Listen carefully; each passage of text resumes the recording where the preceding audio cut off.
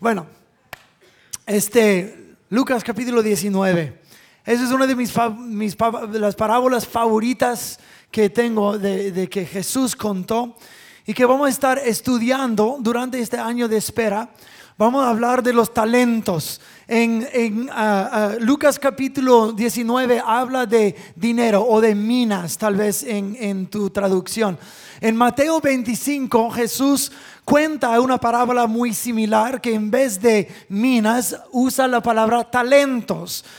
Un talento en el tiempo bíblico no era como el talento que uno tiene, las habilidades, sino un talento era cantidad de dinero.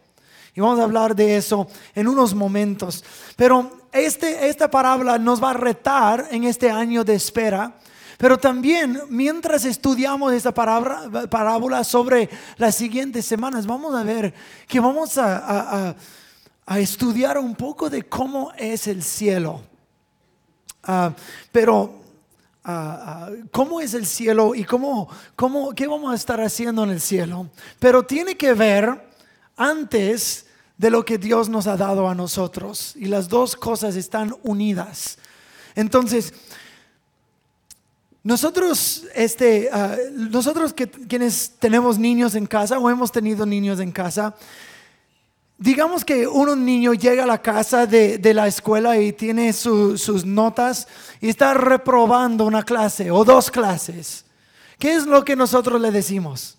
Hijo, está bien, no vamos a dejar así. ¿Es lo que decimos a los niños?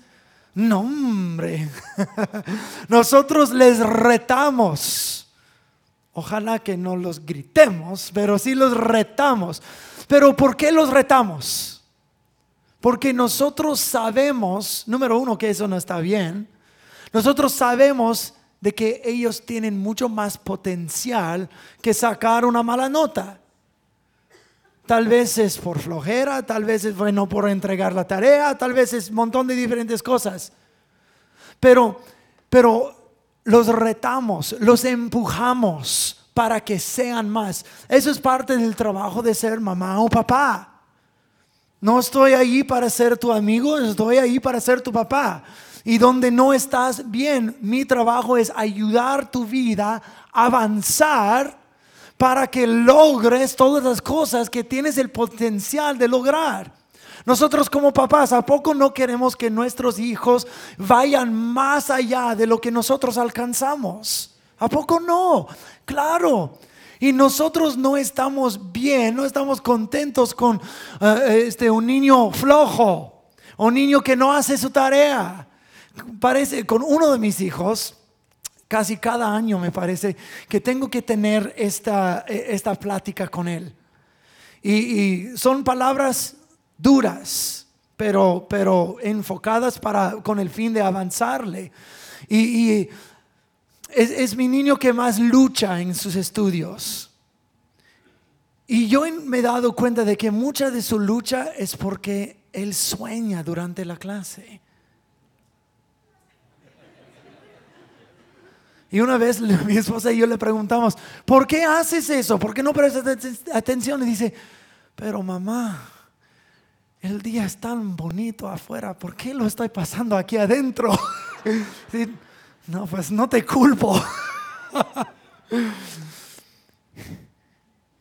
Y yo le he tenido que decir muchas veces, hijo, no estoy enojado contigo, pero lo que me molesta es que tú estás siendo menos de lo que yo sé que puedes ser. Eso es lo que me molesta. Con que yo sepa que estás tratando, intentando y haciendo tu mejor, estoy bien. Pero si estás nada más soñando y flojeando, no estoy contento. Y le reto duro. Y luego comienza a ponerse las pilas, ¿verdad? Y luego los niños crecen y están por graduarse de la secundaria. Y un día te llegan y te dicen, mamá, papá, he estado pensando. Y uno dice, ay. He estado pensando, No quiero ni trabajar ni ir a la universidad. ¿Y cuál es nuestra respuesta? La respuesta nuestra. ¡Ja! O vas a trabajar o vas a ir a la escuela, o las dos cosas a la misma vez. ¿Por qué? Porque nosotros sabemos que así no es la vida. Así no es la vida. Uno tiene que luchar, trabajar, enfocarse, tener un propósito, tener misión. Y sabemos también de que si ni trabajas ni vas a la escuela, ¿cómo vas a lograr tu potencial? Entonces nosotros los empujamos. A veces queremos empujarlos fuera de la puerta para que agarren tu propio lugar. pero los empujamos con el fin de que puedan alcanzar más y ser más de lo que ahora son. Los retamos. Y luego llegamos a la estación de vida donde tal vez la mayoría, si todos nosotros estamos. Tenemos familia, tenemos carrera, estamos, ¿sabes qué? Estoy bien, me gusta mi iglesia, me gustó el gabachito que predica cada semana. Aleluya. Me gusta mi trabajo, me gusta mi familia, estoy bien. La tendencia del ser humano es encontrar su comodidad y vivir allí por el resto de su vida. Llegamos al momento en que dejamos de ser retados. Ya no vivimos con mamá y papá. Somos mamá y papá. Y hacemos mucho para retar a nuestros niños. Pero ¿quién nos reta a nosotros? Para crecer más, para alcanzar más, para ponernos las pilas más. ¿Quién lo hace? Nosotros tenemos un papá celestial. Y nuestro papá celestial nos está retando en esa mañana. ¿Listo? Dile a la persona a tu lado. Dile. ¿Qué vas a decir? Iba a decir. Dile a la persona a tu lado. Dios me está retando. Ok, ahora dile a la otra persona. Reto aceptado. Muy bien. Entonces, en este año de espera, parece que tenemos show de luces. Okay. En este año de espera, el Señor nos está retando a ser más de lo que hemos sido antes, personalmente, tanto corporalmente como iglesia. Dios quiere que seamos más. Dios no quiere que solo vayamos a la iglesia, sino que seamos la iglesia, que aprendamos mejor cómo ser su pueblo. No solamente ser parte de su pueblo, pero vivirlo y llevarlo a cabo. En este año de espera que hemos estado hablando por varias semanas, déjate estirar, déjate ser retado, déjate crecer más. Para crecer necesitamos ser retados en hacer algo que tal vez nunca hemos hecho antes. Tal vez necesitas dejarte crecer en la adoración. Dices, no, pues para mí es difícil adorar, de levantar las manos es como, ok, voy a intentar. No quiero que nadie me vea, entonces levanto las manos así para que nadie vea. O que voy a cantar y el cantar comienza como, ¿sabes qué? Déjate estirar más en esto. Crece en tu expresión de gratitud y adoración al Señor. Tal vez necesitas ser engrandecido en tu vida de oración. Tal vez ni oras. O la única oración que haces es, Señor, ayúdame a encontrar un buen estacionamiento. Bueno, supongo que es un buen lugar donde comenzar. Pero rétate a hacer 5 minutos de oración. O si ya haces 10 o 20 minutos de oración. Es suficiente. No es como que estás trabajando para ganar el favor de Dios. Pero hay mucho por qué orar. Cubre tu familia. ¿Qué tal orar así? Señor, dame más revelación de ti. Ayúdame a entenderte más, conocerte más. Háblame más. Tal vez déjate estirar tu habilidad de escuchar la voz del Espíritu Santo. Si uno se calla y si uno busca, la Biblia dice, el que busca hallará. Encontrarás lo que estás buscando. Si buscas la voz de Dios, fíjate que el Espíritu Santo tiene mucho que decir. Pero Él lo dice a aquellos que se saben callar y buscar y escuchar. Tal vez necesitas dejarte crecer en leer la Biblia. Hemos hablado bastante de eso en este año. Los domingos tanto como los miércoles. Lee la Biblia. Dice, no, pues yo la leo una vez cada semana. Bueno, es un buen lugar donde comenzar. Pero ¿por qué no 1 o 2 capítulos todos los días? ¿Cuánto te tarda en leer 2 capítulos? ¿10 minutos? ¿15 por lo mucho? Seguro que puedes crecer más en eso. O tal vez crecer en abandonar ciertos pecados. O en servir. O obedecer. O sacrificar algo para el Señor. Crece. Yo nunca, tal vez dices, nunca en mi vida he ayunado. O pasado ni siquiera un día sin comida. Mira, no vas a morir. ¿Ok? Aunque se sienta como que sí. Pero ¿por qué no entregas un día? Dices, Señor, yo voy a buscarte por un día. En vez de comer, en vez de desayunar, almorzar, cenar, voy a dedicar ese tiempo a orar y escuchar tu voz. ¿Nunca has hecho eso? Muchos de nosotros sentados aquí nunca lo han hecho. Te reto, hazlo un día, no vas a morir. Hazlo, a ver si Dios no contesta. Él va a responder. Cuando Dios nos reta, siempre es para el bien de nosotros. ¿Por qué retamos a nuestros niños? Por el bien de ellos.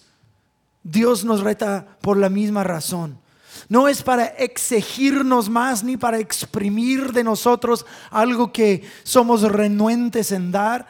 Es para avanzarnos hacia todo el potencial con que nos creó. Dios quiere que lleguemos a cumplir todo lo que Él tiene para nosotros. Les voy a dar una tarea.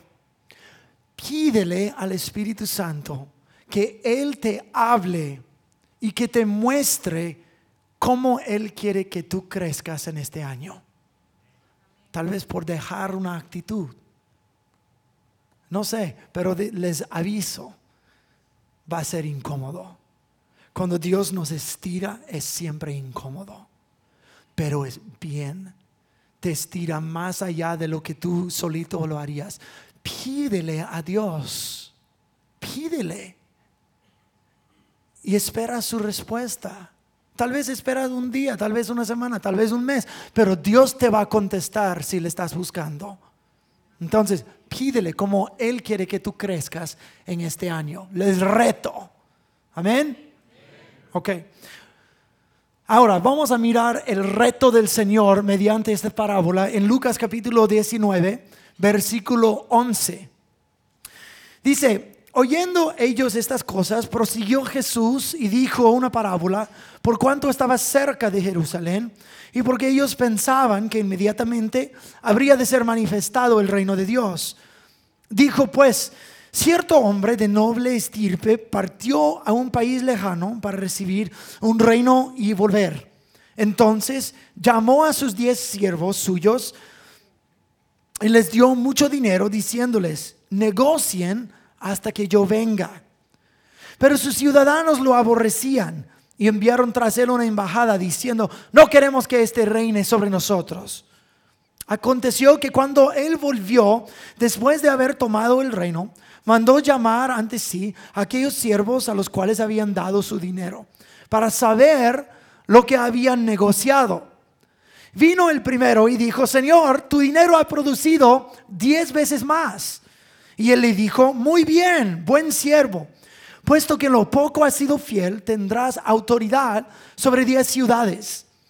Vino el segundo y dijo, Señor, tu dinero ha hecho 5 veces más. También a este le dijo: tú también estarás sobre 5 ciudades. Y vino otro y dijo: Señor, he aquí tu dinero, el cual he guardado en un pañuelo, porque tuve miedo de ti, que eres un hombre severo, que tomas lo que no pusiste y cosechas lo que no sembraste. Entonces él le dijo: mal siervo, por tu boca te juzgo. Sabías. Dile a la persona a tu lado: tú sabías que yo soy un hombre severo, que tomo lo que no puse y cosecho lo que no sembré. ¿Por qué pues no pusiste mi dinero en el banco, para que al venir yo lo cobrara junto con los intereses? O sea, por lo menos. Y dijo a los que estaban presentes: quítenle el dinero y denlo al que tiene más dinero.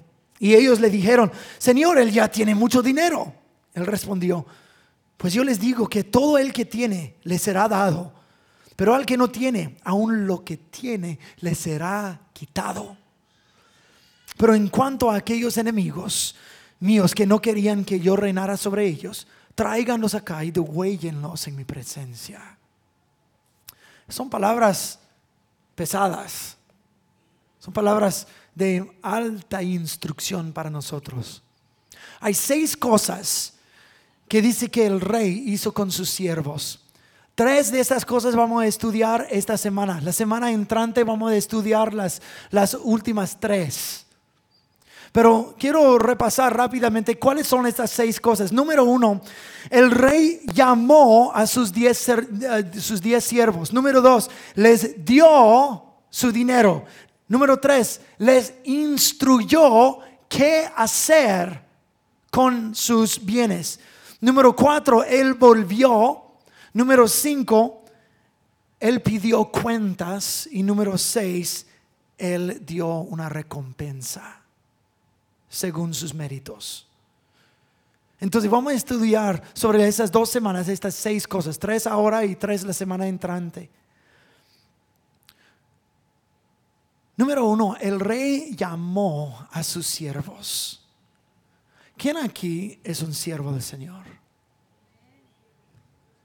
Si eres un siervo del Señor, entonces tu rey te está llamando a ti. Cada persona tiene un llamado del Señor sobre su vida. Tal vez el llamado sea distinto, pero todos tienen un llamado. Miren lo que dice Efesios capítulo 2 versículo 10. Dice 2:10, ándale. Porque somos hechura de Dios, creados en Cristo Jesús para hacer las buenas obras que Dios preparó de antemano para que anduviésemos en ellas. Mira lo que está diciendo. Tú eres creación de Dios. Tú eres redimido por Cristo Jesús. No eres salvo por buenas obras, pero sí eres salvo para hacer buenas obras. Pues son cualquier buena obra, o tal vez obras específicas. Según eso, obras que Dios preparó de antemano. Él preparó algo muy específico para que tu vida realizara. No para cualquier buena obra. Sí hay buenas obras en generales. Podemos ayudar. Cuando una persona tropieza y se cae, podemos ayudarle. Decir: no, pues el Señor no me llamó para hacer eso. Eso no. Sí, puedes ayudar. Pero el llamado que Dios tiene sobre tu vida es único a cómo te creó. Cada persona es tan distinta en las facciones de su cara, en su cuerpo, en su personalidad, en sus talentos, en su llamado. Todo esto, sus pasiones, la cosa que te apasiona, eso es único a ti. ¿Por qué? Porque Dios te creó, tú eres hechura de Dios, para algo específico. Por eso nosotros no nos parecemos todo igual. Por eso todos no hacemos la misma cosa. No todos van a hacer lo que yo fui llamado a hacer. Y nadie va a ser lo que tú fuiste diseñado por Dios a hacer en tu mundo, en tu vida, en tu familia. Tú tienes un llamado. Cuando una persona se compara con otros y dice, no, pues yo quisiera tener tal don o tal talento, yo quisiera cantar como Claudia, yo quisiera tocar el piano como los que tocan aquí, yo quisiera, mira, estás diciéndole a tu creador, no me gusta como me hiciste, yo quisiera hacer diferente a la creación que tú me hiciste.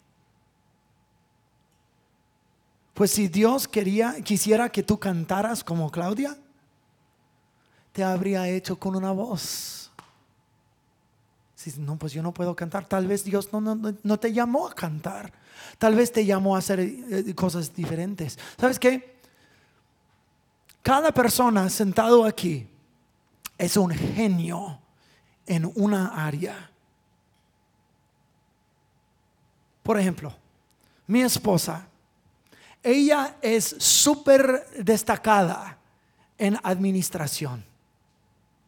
Ella hace un buenísimo trabajo. Yo soy horrible para eso. Nos hemos comentado varias veces de que si nosotros tuviéramos que cambiar trabajos, ella me dice, Kyle, dice, yo no sé cómo lo haces cada domingo y cada miércoles y siempre tienes algo más que decir. Por hablador. Ella me ha dicho, si yo tuviera que hacer eso, me daría tanto estrés. Yo no lo podría hacer. Y yo le digo, si yo tuviera que hacer la administración que tú haces, eso me daría tanto estrés, me reventaría la cabeza. Y luego nos hemos comentado, si nosotros cambiáramos de trabajo, no, la iglesia se va panza para arriba.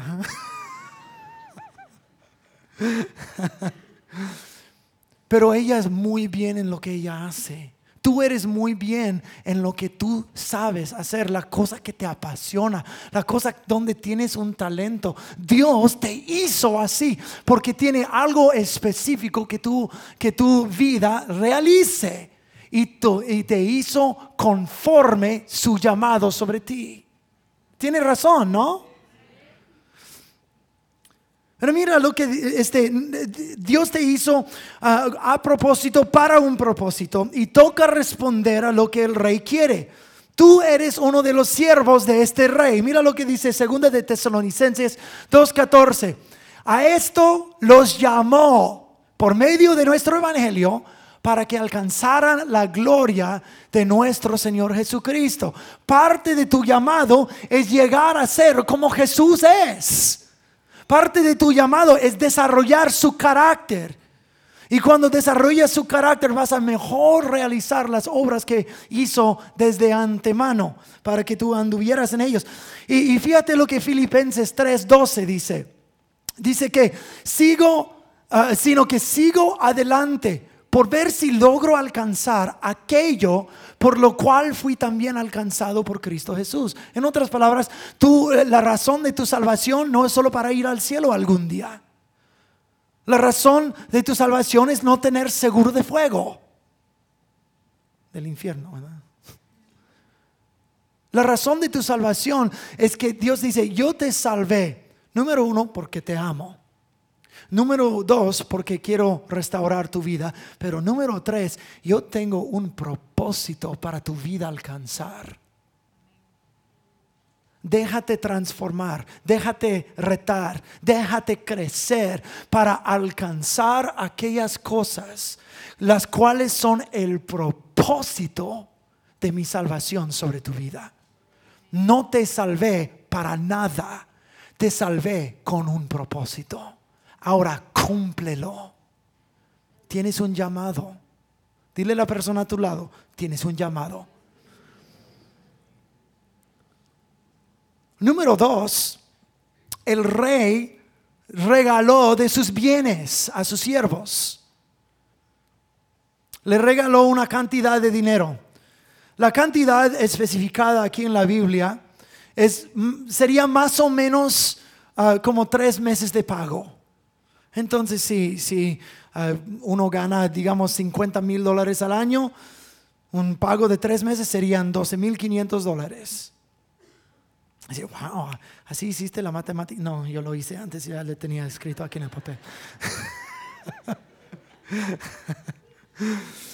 Pero digamos que tu jefe se va de viaje y dice, te quiero dar $12,500. Aceptado. Pero luego les dice una tercera cosa, pero quiero demorar un ratito en el regalo de sus bienes. Pero dice, te voy a dar de mi dinero. Y la tercera cosa que dijo es, negocien hasta que yo vuelva. Mira, si yo fuera inversionista y tú eres uno que juega a los mercados, ¿verdad? y digo, yo te voy a dar $1,000 para que tú lo crezcas. Y dices, ay, $1,000, vamos a cenar. ¿Es justo hacer eso? No, claro que no. Cualquier compañía, cualquier negocio, cualquier institución sin lucro no puede hacer eso. Por ejemplo, en la iglesia, si escribes un cheque para un misionero, dices, quiero para misiones o para tal misionero, la iglesia legalmente no puede tomar esos $100 y ponerlo en los fondos generales. Es ilegal hacer esto. Tenemos que usarlo con el propósito específico porque fue dado. Si fue dado a misiones, tenemos que usarlo para misiones y nada más. Eso es cualquier empresa, cualquier compañía tiene que vivir así.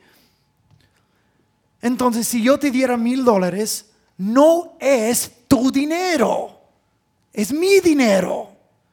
¿Y con qué fin te lo habré dado? ¿Para qué? Para crecerlo. ¿Para tus propósitos o mis propósitos? Para mis propósitos. Bueno, un poquito para tus propósitos, porque entre más lo creces, más comisión ganas, ¿verdad? Pero es mi dinero, mis propósitos, y con este fin te lo habré dado. Entonces, el rey llamó a sus siervos, los mandó llamar. Y luego los entregó sus bienes. Quería ver cuál de los siervos lo iban a tomar en serio. ¿Quién iba a invertir su tiempo y su dinero en lo que el rey quisiera? ¿Qué es lo que tienes que Dios no te ha dado? Pues todo lo que tienes Dios te ha dado. Todo. No hay nada en tu vida que tú tienes que Dios mismo no te ha dado. Y cuando pensamos, pues, ¿qué es lo que Dios me ha dado? Muchas veces tenemos una perspectiva muy chica acerca de lo que tenemos. Pues tengo familia, ok, eso es obvio. Tengo mi trabajo, gloria a Dios. Tengo mis bienes materiales, mi dinero, mi casa, mi carro. Eso es lo que tengo. Ok. Pero eso no es todo lo que tienes. ¿Qué tal tu cuerpo? ¿A poco no tienes un cuerpo? ¿Quién te dio este cuerpo? Dios te lo dio. ¿Qué hiciste para obtener este cuerpo? Nada. Lo tienes. Si te guste o no, lo tienes. Pero Dios te lo dio. Pero tal vez Dios te ha dado tus talentos también. Tú tienes talento, eres apasionado por ciertas cosas. Dios te ha dado esta pasión. ¿Qué tal tus oportunidades? Cuando Dios pone algo enfrente de ti, ¿lo aceptas o lo niegas? O los usas bien o las desperdicias. Dios te pone oportunidades. ¿Qué tal tu educación? Tienes tu mente. Tienes tu creatividad. Tienes un espíritu. Tienes salvación. Tienes todo eso. Tienes inteligencia. Tienes todo eso. Todo lo que Dios te ha dado es prestado. No lo desperdicia, sea mucho o sea poco. Dios te hizo especial y los dones y talentos que te ha dado son específicamente diseñados para llevar a cabo aquellas cosas por las cuales Él te creó. Él te ha hecho el género que tú eres, hombre, mujer. Él te ha hecho la etnia que tú eres. Él te ha dado el idioma o los idiomas que tú hablas. Él te ha dado el trasfondo que tú tienes, te ha dado la familia que tú tienes. Y si todo es de Dios y todo es prestado a nosotros, eso quiere decir que el rey está buscando ganancias sobre la inversión que hizo en ti. Eso quiere decir entonces que toda área en tu vida, cada cosa que tú tienes, cada cosa que tú eres, es dado por Dios y Dios está esperando ver cómo lo usas. Esa es la tercera cosa. El rey luego instruyó a sus siervos qué hacer con lo que Él les dio. Sencillamente dijo: hagan negocios hasta que yo vuelva. De regreso a esto, si yo fuera inversionista, te diera $1,000, pues obviamente eso es mi dinero, no tu dinero. Y yo voy a estar pidiendo: ¿qué hiciste con mi dinero? No, pues después de ir a comer varias veces, pues te quedan $100. Oye, te llevo a la cárcel por eso. Pero digo, hagan negocios, inviertan, crezcan, utilicen bien mis bienes. Escuchen bien, para mis propósitos, no tus propósitos. Si es su inversión y Él va a pedir cuentas, entonces nosotros necesitamos haber producido con cada área de nuestra vida las cosas que avanzan, la cosa que Él quiere, no la cosa que yo quiero.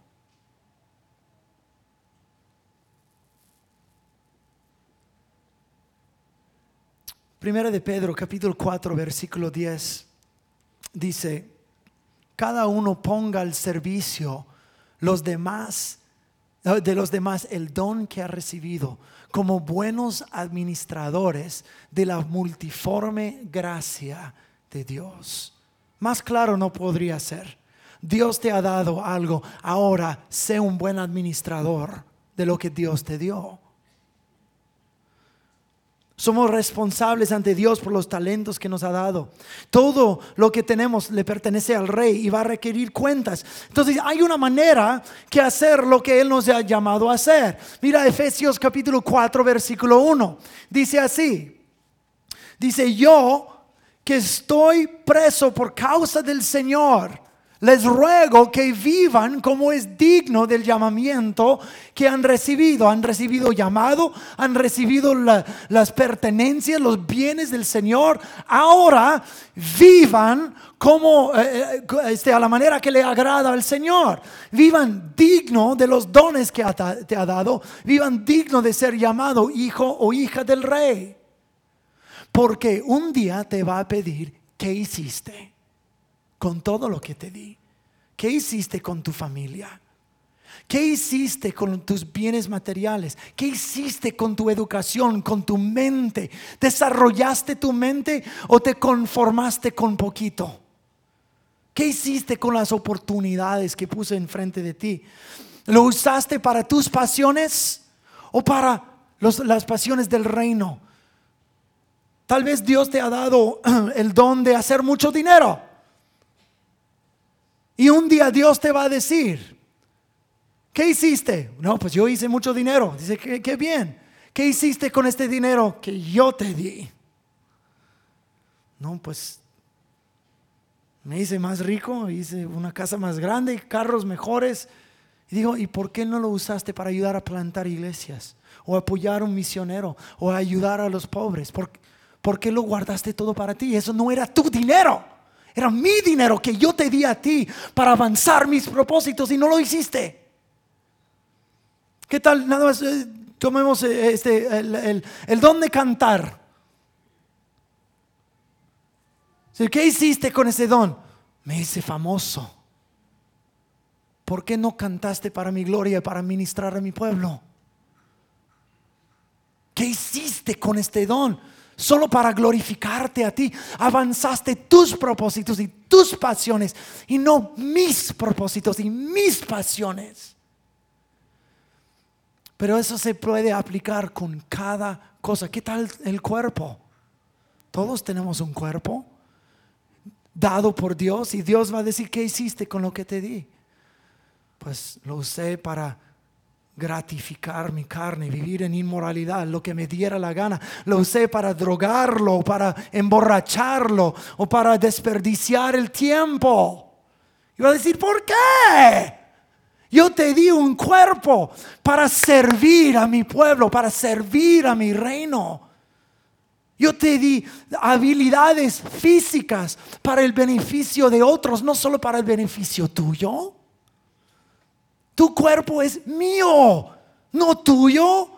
Hasta la Biblia dice en 1 de Corintios de que tú no eres tu propio, sino fuiste comprado por un precio. El precio fue la sangre de Cristo Jesús. Tú le perteneces a Él. Cada parte de tu ser, emocional, inteligencia, espíritu, físico, material, todo le pertenece a Él. ¿Qué hiciste? ¿Me avanzaste a mí o te avanzaste a ti mismo?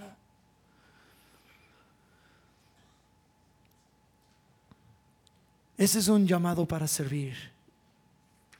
Dios nos está retando en este año de espera de hacer más y ser más de lo que antes hemos hecho y lo que hemos sido. Todo eso no es un regaño para nada, para nadie, es un reto para todos. Es un reto. ¿Qué es lo que Dios te ha dado? ¿Cómo puedes usar lo que te ha dado para servir sus propósitos y no solamente avanzar tu propia vida? Nosotros en esa iglesia tenemos mucha necesidad y la respuesta a esa necesidad está sentado aquí en estas sillas. Tú eres la respuesta. En el ministerio de niños, por lo menos 1/3 de todos los niños que están allá, desde recién nacido hasta la secundaria, por lo menos 1/3 pertenecen a esa pequeña congregación, que somos bien fructíferos, Como dijo José, somos los más románticos. Y se nota en el ministerio de niños. Pero aunque nosotros componemos por lo menos 1/3 de todos los niños, casi nadie de nuestra congregación sirve en el ministerio de niños. Eso no está bien. Eso no está bien. Pero tú tienes capacidad. Y si Dios te está llamando, retando, dice: salte tu zona de comodidad y sirve. Y tú puedes servir con los niños. Habla con mi esposa después del servicio. O habla con Eri y ahora Peña. Levanta las manos los hermanos Peña y Teresa aquí. Pueden hablar con ellos y ellos te pueden conectar. Mira, Claudia y Teresa aquí tienen solicitudes de voluntario. Agarra uno y llénalo. Nosotros, si tienes un don para cantar o tocar o usar la tecnología ahí atrás y nadie en el mundo sabe, cuidado, porque dice al final de la parábola: el que no hizo nada con su don, lo perdió. Wow, esa es una palabra pesada. Si puedes tocar, puedes cantar, puedes usar la tecnología, o por lo menos tienes ganas de aprender, habla con Claudia y Juan Carlos Panameño o Byron López. Levanten las manos. Pueden hablar con ellos y ellos te pueden conectar. Necesitamos más ujieres. Habla con Claudia y Armando Estrada después del servicio y ellos te pueden conectar. O tal vez los que ayudan con el café allá afuera y sirven allá. Puedes hablar con mi esposa, ella te puede conectar allí. O dices, ¿sabes qué? Yo quiero ser parte de Grupo Vida. Yo no quiero dirigir, pero puedo abrir mi casa. ¿Sabes qué? Tenemos necesidad de más casas. En la casa mía tenemos más de 20 personas. Entonces necesitamos más casas. Habla con Pastor Mario y Mirna Marroquín. Levanten las manos, por favor. Habla con ellos después. Si tienes una casa que puedes disponer. Dice, no, pues no puedo disponer mi casa, pero quiero ser parte de Grupos Vida. Habla igual, ellos te pueden conectar con un grupo cerca de ti. Tenemos necesidad. Y tú eres la respuesta, porque Dios te ha llamado, Dios te ha dado, Dios te ha capacitado. Ahora Dios ha instruido. Ponlo a trabajar. Pon lo que te he dado a trabajar por mi bien, para avanzar mi reino. ¿Me están entendiendo en esa mañana? Además, no hay más gozo que servir al Señor por servir a otros. Es cierto. Yo sé que requiere tiempo. Yo sé que requiere un sacrificio. Pero vas a encontrar más deleite sirviendo. Nosotros fuimos creados para servir a otros, no para servirnos a nosotros.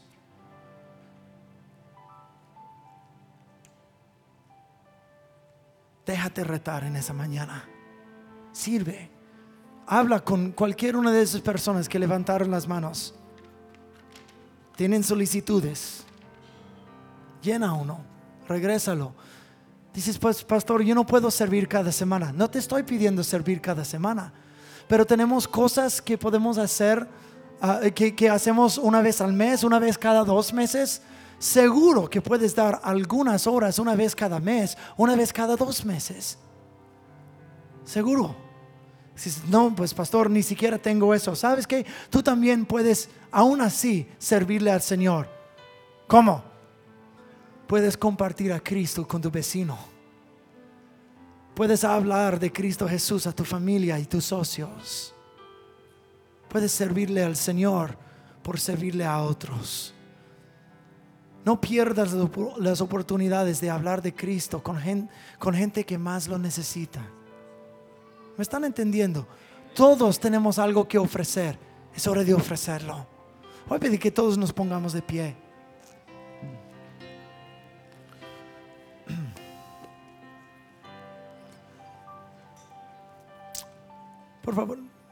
Por favor, cierra los ojos. Si estás aquí, dices, pastor, yo nunca he conocido a Cristo Jesús como mi Señor y Salvador. Ni siquiera sé si tengo una relación con Dios. Es muy fácil obtener una relación con Dios. Es por medio de fe en Cristo Jesús, en su muerte y su resurrección.